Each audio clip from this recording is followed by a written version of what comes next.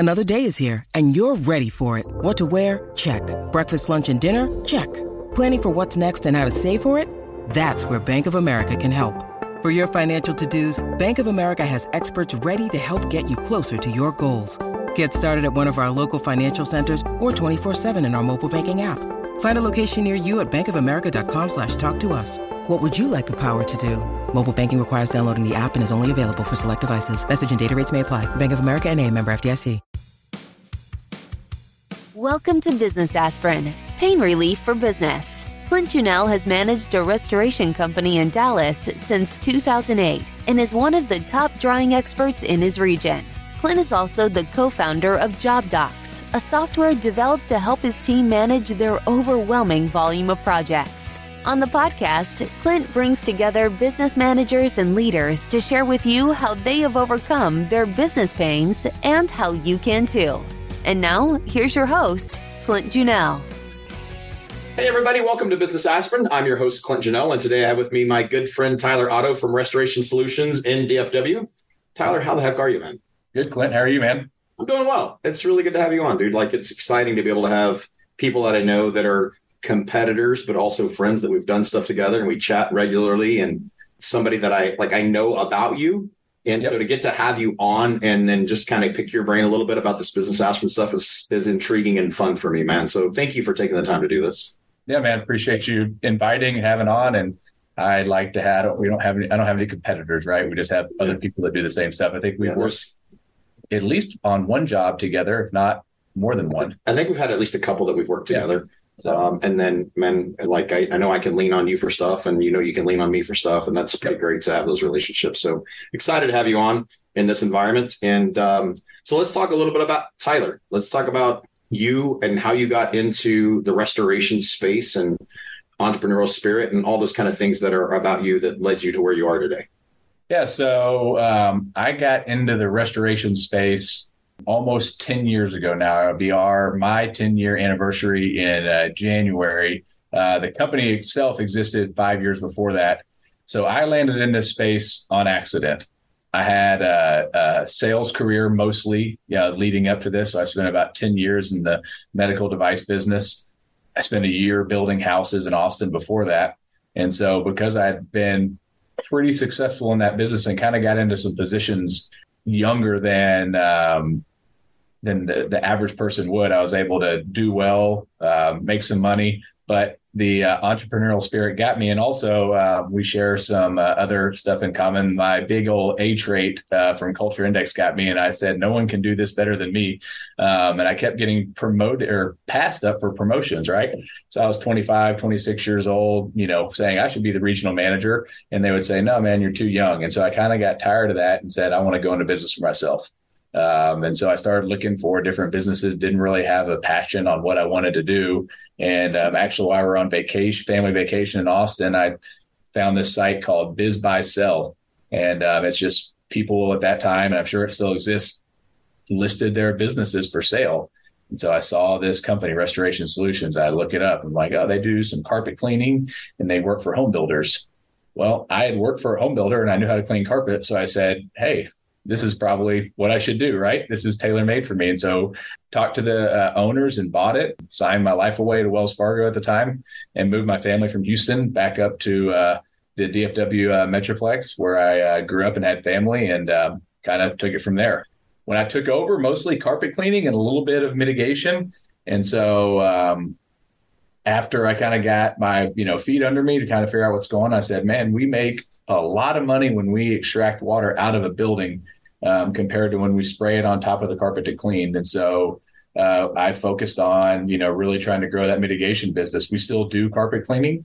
It's a good, I still think it's a good business to be in. It kind of is a kind of a, I hate to call it a loss leader because it's profitable. It's not as profitable as the other, but we're able to use that to break into some commercial accounts that otherwise we wouldn't be able to differentiate ourselves. But it's definitely a good lead source for you, man. Yeah. Like that avenue of business for you is spectacular. What is your wheelhouse on that? Like, so if somebody is looking to get into the restoration space and they do a little bit of carpet cleaning, maybe they're kind of on the first step of what you were doing. Where's your wheelhouse? Where do you go get most of that business? And where would you suggest that somebody go focus to kind of develop that part of the business, to jump in it?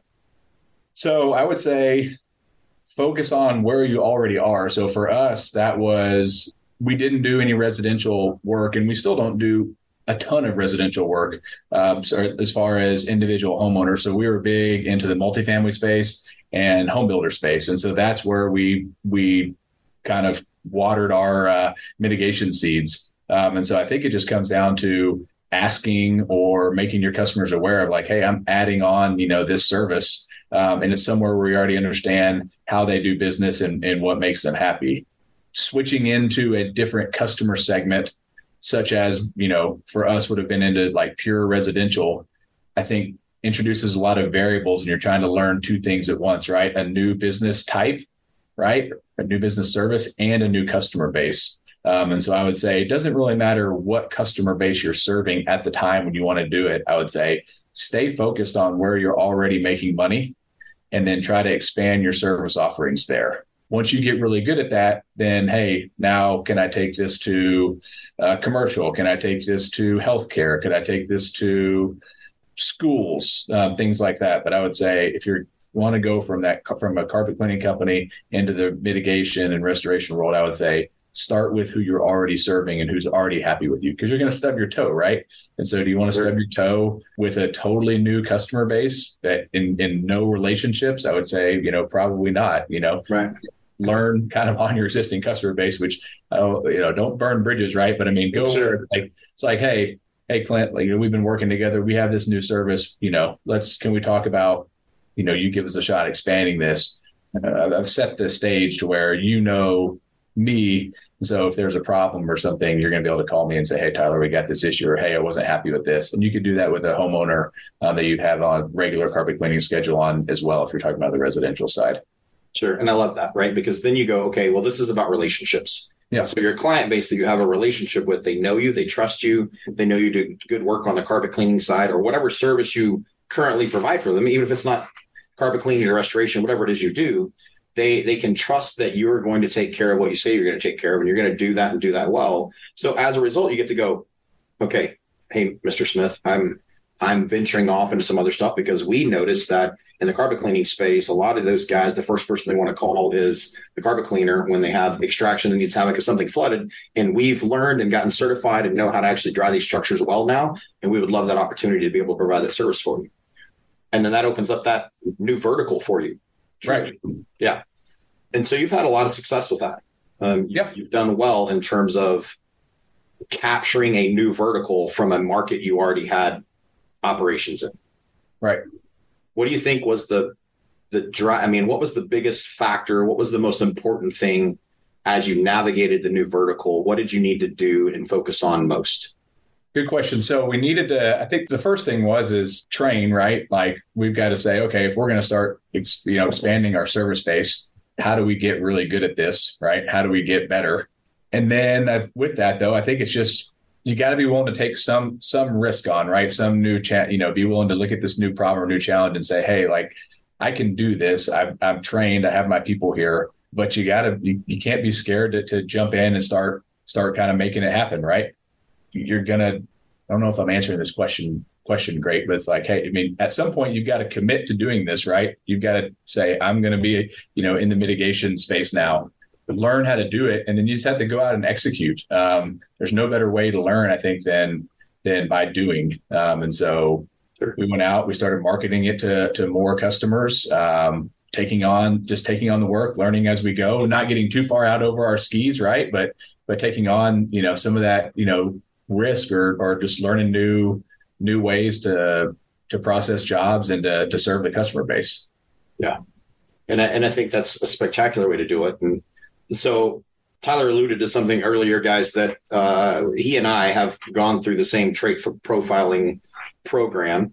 And so we know that we are essentially wired identically. We have the same trait profiling, which means we're ultra competitive. We want to win. We think we're better and smarter than everyone else. We have a tendency to not care what you think about us personally, but we do care what you think about our companies because we want to win. And then very detail oriented. So Tyler's a numbers guy, so you can anticipate when he's trying to jump into a new space, he wants to do that very well. he's competitive. So he wants to make sure that everybody perceives him in the competition side as being excellent and doing it well, because he wants to compete. And then he cares about the details of doing it right. So I can just envision you trying to jump into these new spaces, and you're very much a process guy, and you want to make sure you have all this stuff lined up in order to do that. So what was the stress beside or behind going, okay, look, I'm going to do this. How do I ensure that I do it well? Like what went into that? And then conversely, how long did it take you to go, okay, we're going to go ahead and do it? Well, okay. At the point we were with the company, I knew I needed to grow it, right? I had people in the business that and in the company already that knew what they were doing. And I joked, like, I cleaned carpet. Like, I cleaned carpet, like 3 of us used one truck and tried to figure out who was going to be able to go serve the customer space, right? So I didn't really know what I was doing. I was able to lean on people in the company who already knew a little about what they're doing, and then just go immerse myself in that business. So it went from, I got on a truck and went out and cleaned. I got on a truck and went out and did mitigations. I went to, when we had our first big job, which I can remember. So we would get super excited. I was like, we would have someone call in, a customer, we'd like a $500 or $600 job. And I was like, holy cow, life is never going to be better than it is right now. And then I remember, like, we got to our first $1,000 job and I said, oh my gosh, like this is amazing. And man, I was just there and present and made sure that we got it done, like, no matter what it takes. And I think that there's probably a better way to do it. I probably, burned some years off of my life by, chasing all the jobs and everything around. But, I don't know that you'll learn as fast without, getting in there and doing it and making sure, like, hey, Clint, if you were one of my technicians and I'm out looking at, all these jobs, I'm going to roll up and I'm going to say, hey, man, thank you. I can tell you worked hard on this job. Can we walk through and understand why you set this up the way you did? Is there a better way to do this? Really just asking questions, why people are doing things. On the backside, knowing the right way to do it or the efficiencies to do it, I think it relieves some of that stress and just being out there and seeing it. And there's also tons of great resources out there, whether it's as simple as YouTube or joining some industry associations, right? So we got involved with several different industry associations. One, we got certified through the IICRC, is that they don't show you how to do the job, but they teach you the science behind it, right? So you can go in there and say, okay, I can go to someone who's been doing this for 20 years and say, now I know why you're doing what you're doing, right? And I can talk intelligently about it. And then I can train someone and say, hey, the reason why we put an air mover here or like this isn't just because, right? It's in order to facilitate the most efficient way to dry, and it's calculated, right? Because I think where our industry can get a bad, name or bad rap sometimes is the barriers to entry can be low. And so people can go out there and just slam equipment into jobs or not put enough equipment on a job. There's kind of still can be a little bit of the Wild West. And so just educating yourself and being there and making sure you're not one of those guys or running jobs like that, I think is important. So I guess just showing up, I agree. Right. Like, so I think if you look at the perspective of really in any industry, you can just go do work and not do it well and do enough on a customer, like in the water space, right? So restoration, the majority of the clients you deal with have never had an issue. Yep. So if they've never had an issue, they don't know what to expect. So you come in and you show up and you have 30 fans that go into a property that really only needs 10. They don't know the difference. And so I appreciate what you're saying in terms of let's get educated, potentially get certified, and utilize that education to provide a better service and make that one of our processes, which is provide exceptional service to our clients with some formal backing of an understanding of what it takes to actually do our job and do it well. And so I can appreciate that perspective because it is the Wild West at some level, really kind of in any industry. Sure. In terms of trying to make things happen and just trying to go at it. And when you're young and when you're starting off your business, you're trying to make everything happen, whatever you can make it. Whatever job you can make into a job, you want to make it into a job, and you want to make as much money as you can on it because you're not sure when the next one's going to come there. Like you're talking about $500,000 jobs. You're like, oh, this is awesome, right? Let's How do we get more of these? How do we make more on these environments? And I think I can appreciate having the education for you and your staff to make sure that they do the job at least as well as they possibly can. Right. Like I think in our space, nothing ever really goes perfectly. I would still contend that the science behind drying isn't perfect. I know there's people that would argue that, because those guys that are, doing the schools and saying this is what you have to do and how you do this thing and you need to dry like this is, they're going to contend that their science is spot on, but it's not, regardless of who you talk to in that environment. So getting educated and doing that well is significant and important. And I appreciate that. Yeah. So let's talk about what is something you wish you knew when you got started that maybe you know now.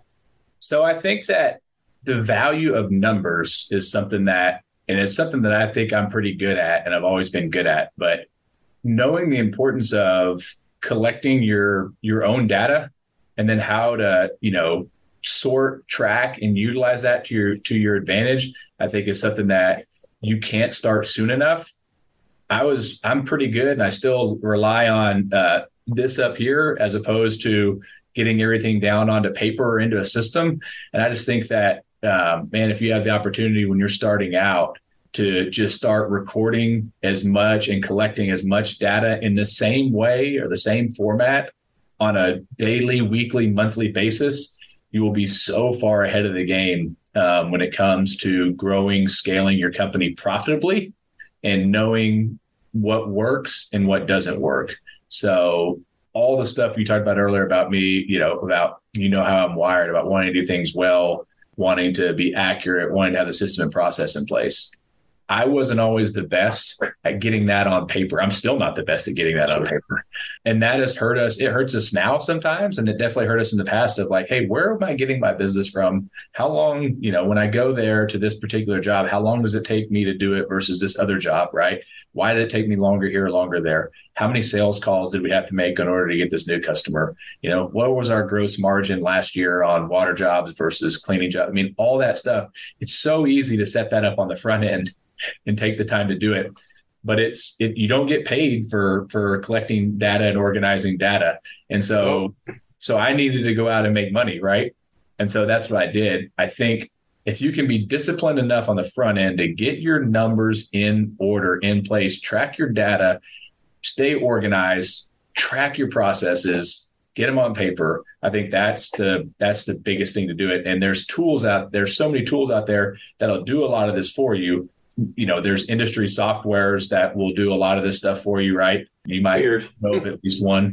I think I know one of them. but I mean, there's multiple softwares and some they're all good at some stuff and they all focus on their thing. But I think knowing, like deciding what you want to track and then getting that down and getting it tracked and tracking it consistently over time. You don't need a software on the front end to do it, but you do need to know what numbers to track. And then you can decide, right? There's probably, I bet if you and I we could probably name 15 numbers that are important a company could track, but you need to know. Yeah.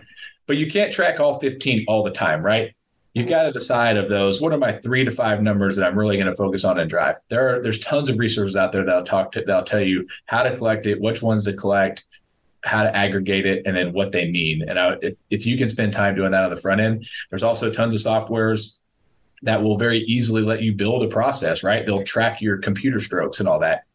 Sure. Investing a small amount in that stuff on the front end when you think you don't have time is, I think it would have been a game changer for me if I could go back 10 years and start over again. And people told me, right, like someone's going to hear this. Hopefully at least 10 people maybe will hear this and they'll say, man, I need to go do this, right? But they won't do it, right? They'll be like, I don't have time. And you will never have time to go back. You're only going to get busy. That's right. That's the story over and over and over and over again.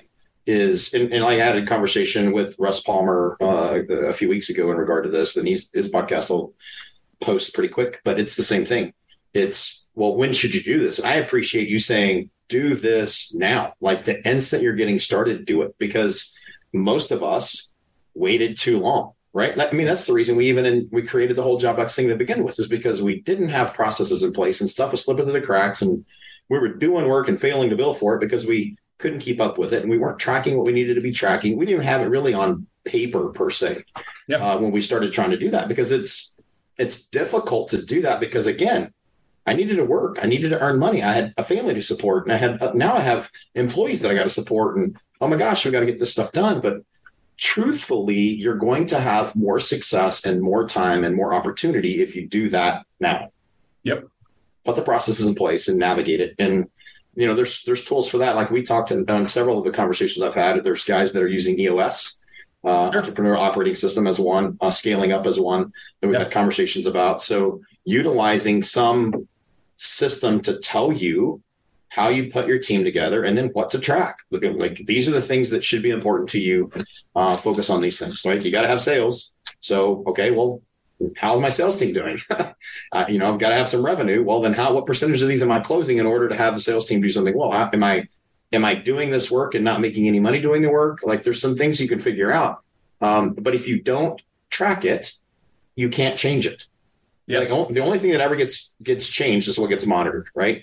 Like if you don't know what you're doing, you're just going to keep doing the same thing over and over again. And I really appreciate that statement of what you're doing in regard to this podcast and how it's going to help somebody try to develop and grow in business. So let's talk about then from that perspective, like talk about a pain that you've had that was kind of hard to fix. That one would be an easy one to talk about, right? Like I didn't put stuff in place quick enough and that's a hard pain, but and you can talk about that more if you want, but is there anything else? Yeah, I think that one of the other, really hard things to do. And I think everyone probably says this, every generation, but I mean, hiring is having a strategy around hiring is really important. So you and I both use the same company to do kind of employee screening. And there's lots of options out there to do that. But I think having a system and process in place to know the kind of person you want to hire, and then how are you going to find them? How often, and then how often are you going to look for them? I think has been painful. And I think that's certainly been something that will hold you back, right? Getting the right people in place, knowing when to hire. If you want to hire someone, it's just today's market. If you need a project manager right now, you should have started looking about 3 months ago, training, getting just the hiring process. I think has just been one of the hardest parts for us, whether just the recruiting, finding the right people, get them onboarded, get them into your system, getting them trained and getting them set up for success. I think has been one of the hardest things. I never would have thought it'd been so hard because we always assume everyone's like us, right? So, I'm a kind of a take charge, go, like we said, I'm going to go do it. I'm going to learn how to do it. I'm going to learn how to be the best at it. Like you're not going to have to tell me a whole lot about what I'm going to do once I get interested in something, right? Like I'm going to learn it and try to master it. But not everyone's like that. And thank God.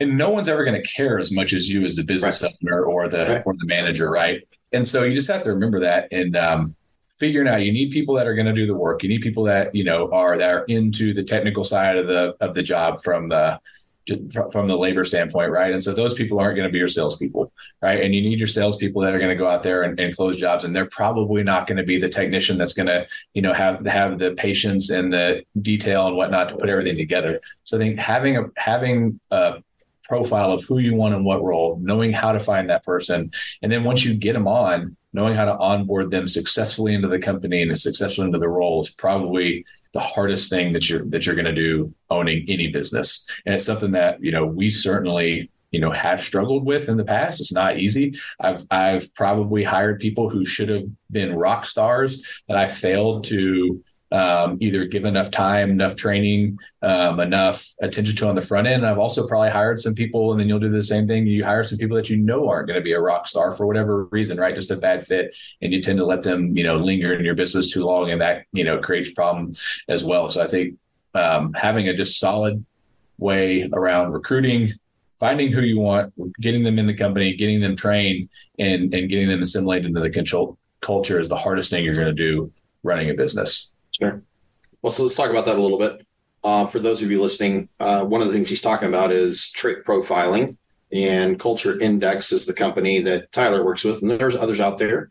So like Know Your Talents is one. And essentially what they're doing is you're answering a series of questions, and those series of questions help the survey understand how you're wired. And that's how Tyler and I know that we're wired the same, is because we've had that same test in the Culture Index.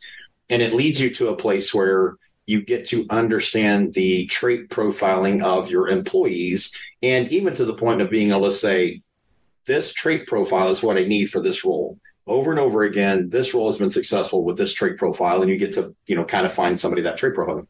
And I think that's spectacular, and I think it worked really well.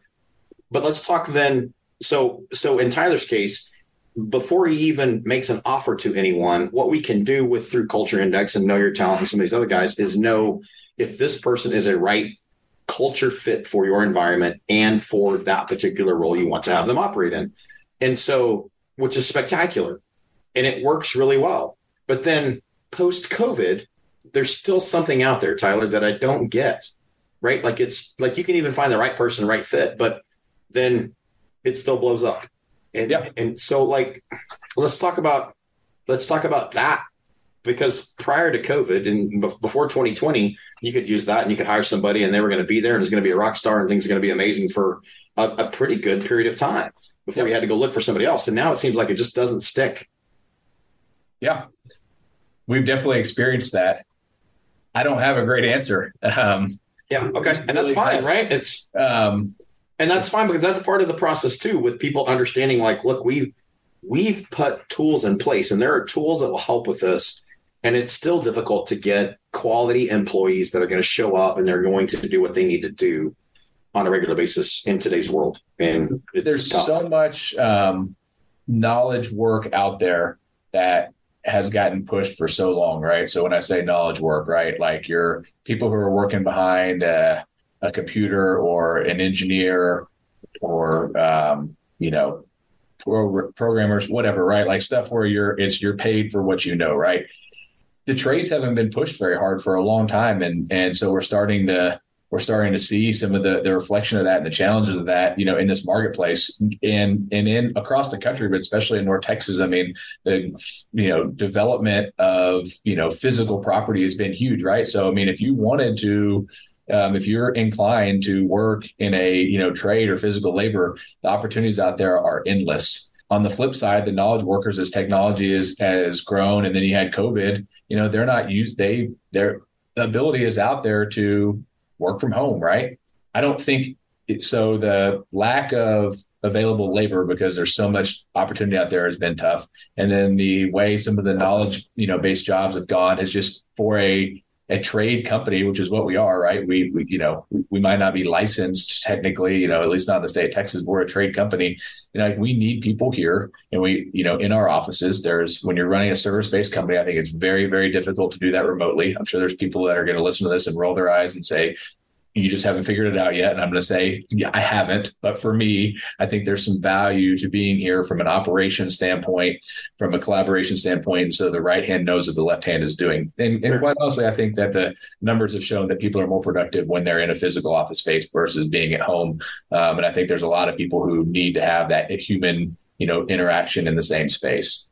As far as the labor side goes, like you got to figure out ways to keep those guys incentivized to work. You got to make sure that with this newer one, I mean, I think it's like there's a lot more of it's not just about the paycheck. It's about the camaraderie of the team. It's about, making them feel appreciated. It's about, building again, kind of the buzzword of culture within your company. And some of the stuff is silly stuff, right? Some of it's that soft stuff that us, people in the trades or construction or whatever is like, we don't, it's not stuff that we think that we need to do, but really all of that, got a wide funnel going, I guess, but like all of that is important, in this day to get people in there and to get them to stay.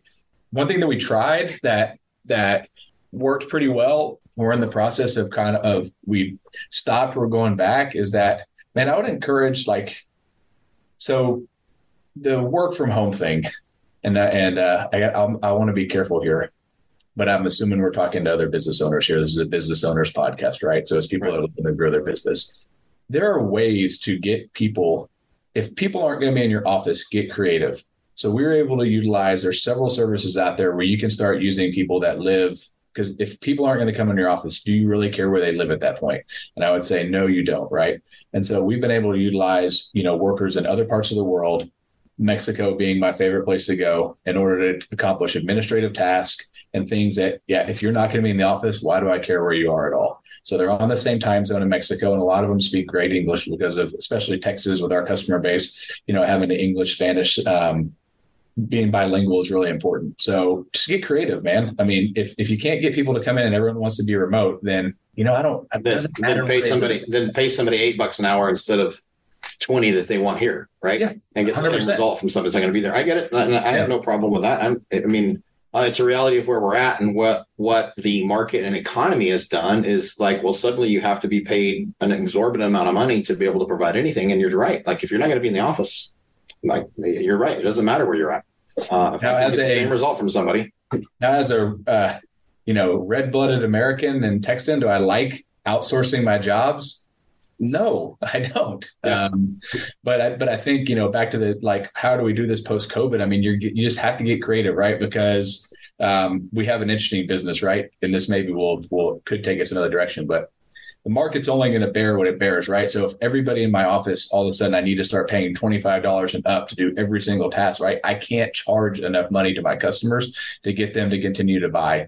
Now, we are in a unique business where sometimes our customer isn't the end payer. And so some of that comes into place, right? But ultimately, I got to be able to market my service and sell it at a rate that is considered fair and reasonable, right, for our business. I can't do that if I'm paying everybody $25, $30, $40 an hour, right? So we have to figure out ways to get creative. And that's, whether it's outsourcing payroll or outsourcing, some of your staff, to, across the world. That's one. Is there ways you can employ technology to get, one person to be able to now do the work of two? Anything like that, I think is helpful, post-COVID.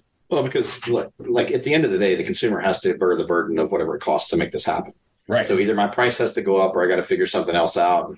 And what you're alluding to in our space is the majority of what we get paid for comes from an insurance carrier who has a tendency to complain about everything you bill for. Like, it doesn't matter if it's $100,000 job. If I charge 10 for it, they're going to complain about the $10,000 that I charged for.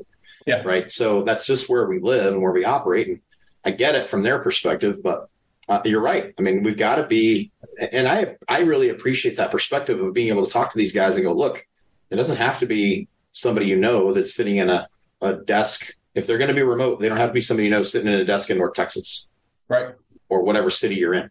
They could be wherever.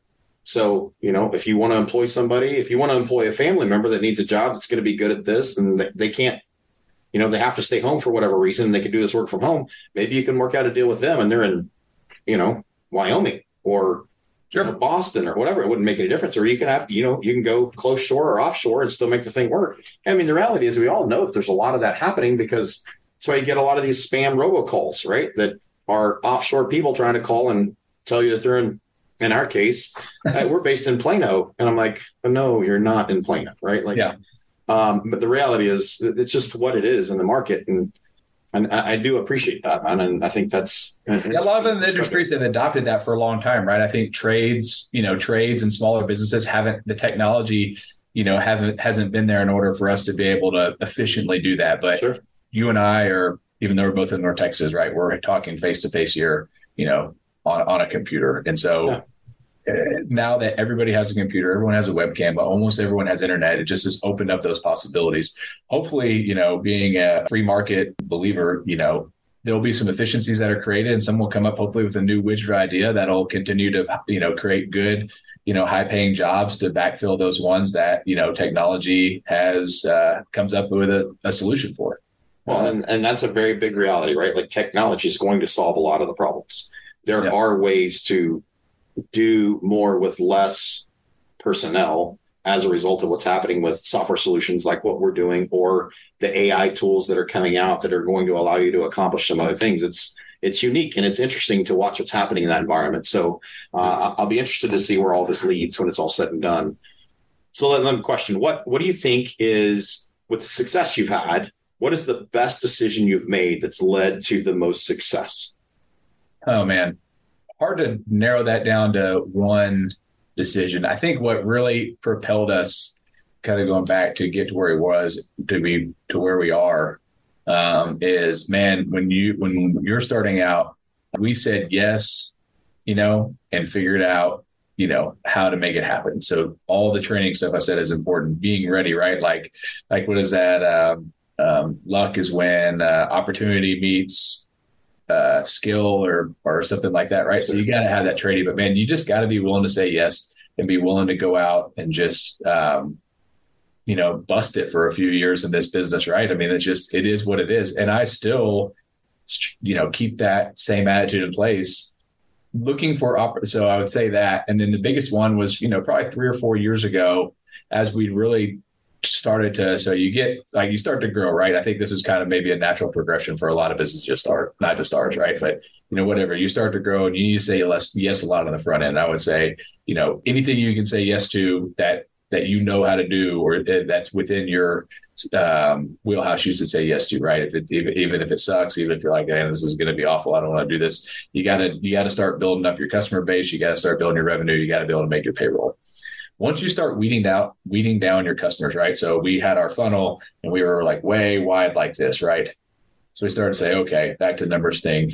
How do we make, who are our best customers? So our funnel started getting a little bit narrower, right? It's like, hey, I don't have to say yes as often anymore because I know where I can make money. And I've this, Jane Doe customer or company or builder or commercial property or whoever, I know how that's going to go. I've been there and it's just not going to work for us. It might be right for Mr. Store, it might be a great option for this company, but for me, it's not. And that doesn't mean that I'm above it. It just means that there's some that are going to be not a great fit for you. You got to be smart. Figuring out where your fit is and then growing within that. I think the biggest thing we did was, so Clint knows, we do a lot in the multifamily space. I like that space. There's a lot of people who don't like it, but we figured out ways to be really good at it. And it's been great for our company. One of the property managers come up to us and said, hey, I saw your website and you list construction on your website. Like, yeah, we do construction. And we were doing it mostly in, residential space. Like, well, how come you never told me that? I'm like, well, because we leave and you have your own painters that do all your turnover and you have your flooring vendors that do all your turnover. And so you just turn it into them, right? They're like, yeah, but they don't really do repair work like this. They want to come in and do a quick paint or whatever. And so it was like, holy cow, you want us to do the repairs? And so, that opportunity was just sitting there before us by, not walking away from it before, right? Yeah. That brings up some conversation that I've had with some of our team, even on the Mr. Restore side, which is just observe. Yeah. Let's pay attention to what's going on around us and see if we can provide an extra level of customer service by just observing what is taking place. What do they like? What are they into? What do they really need? Do they need us to provide another service that we haven't asked about?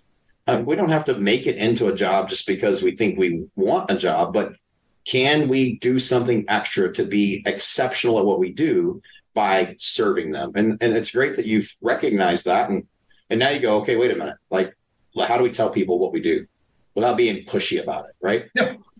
And finding out, and what else can you do within that account? I mean, yeah. So one of the hardest things for our business in the restoration business is having enough people, right? Because for Texas in particular, we're, September 22nd today. So we're 4 months away from probably our busiest time, consistently throughout the year. Into January, into February, we get freezes.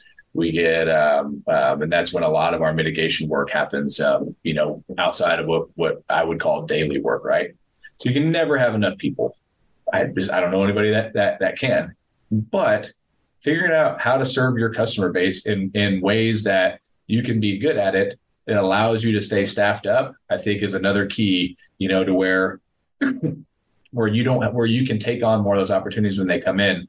You got to get creative, right? You have to find additional ways to hire labor and develop those relationships. But if you can keep 14 people staffed, let's just say throughout the year, because we've added these additional services and we're taking care of our clients, then that all of a sudden allows you to take care of even more of them, or a bigger base whenever, those busy times come in. And so I think of companies that have scaled way beyond anything that I have so far, if you look at a company like Cotton, right? They've got their catering business and they set up man camps, right? That allows them to keep an incredible amount of staff productive throughout the year. So when they have big, global disasters that come on, they've just got a huge labor force that they've built up and have access to, allow them to respond to stuff that, I know I can't, but you know what I mean? Other companies aren't going to get to as easily because that was like, they were strategic and they're smart about that. So I think figuring out ways to like add services with your customer base. So then whenever they really need you and more than one of them needs you at a time, you can scale up or be ready more quickly is important. And I think that's beautiful. But beyond that, like, how hard is it to get a new client? Very. So if I've already got a client and there's more opportunity there that I can be profitable at, I don't need to work just to practice. Sure. I need to be able to be profitable at it. But if I've already got the client, then heck, man, let's try to take advantage of the fact that this is somebody that likes us and is captive. Let's do everything we can for them that's going to be profitable. Yeah. I think that's brilliant. 100%. Well, dude, I just looked at the time and it's 4:50. So we've been on this thing for almost an hour at this point, and I want to be mindful of your time. So I have plenty of questions. Maybe we circle back for a second one at some point. But before we wrap this one up, is there anything you want to say right now to someone that's looking to start a business or looking to go to that next level of business that we haven't mentioned yet? Knowing that we can still do another podcast sometime later, we'll circle back to the rest of the conversation. Yeah. It's at the end of the day, all of these businesses it's about, the people, right? You got to take care of your customers and you got to take care of your people. And I think that getting really good at the stuff that, we talked about earlier of learning how to hire, learning how to put processes in place, and learning how to truly manage a business is the hardest thing you'll do. The technical side of the work is very important. And you have to learn that, but that's kind of like Patrick Lencioni has a word for it. I can't think of what it is right now, but like if you're going to start a restoration company and you're not going to learn how to do restoration, well, then that's a given. Like, you have to become a master at your trade. But what you really have to do to be a successful business owner is be a master at that trade, right? So hiring, managing, accountability, and knowing your numbers are just what you have to become a master at. If you choose not to be good at the trade that you're in, well, that's your own problem. You're going to go out of business. So I don't care if you learn the other stuff or not. But if you decided to do something and you're going to be good at it, I'm going to assume that you're going to learn how to do it well. So focusing your time on, again, recruiting, culture, numbers, accountability are key. And the sooner you can do that and build that into your daily, rhythm and routine, the better off and the more successful you are, and you will scale much, much quicker than kind of the up and downs that you'll get by making those silly mistakes or decisions without the right information. I think that's great, dude. And I appreciate it. I'm grateful for you. I'm grateful for the friendship and the chance to chat with you on this one. Thanks for being on and stopping by and taking the time out of your day. And I think there's still a lot more we can chat about. That was a good conversation. It didn't seem like it was that long. So we may have to do another one too. I'm starting to really enjoy doing this with everybody, and like always going, hey, let's circle back for another one. So we're going to have a round 2 on all these with everybody that we're doing so far. They've been great. But man, I appreciate you. And thanks for coming on. Yeah, I enjoyed it. Thanks, Clint. Bye, everybody. Talk soon. This has been a Business Aspirin, Pain Relief for Business podcast. If you're a business owner trying to overcome your business pains, follow us on Apple Podcasts or visit our website for more information, job-docs.com.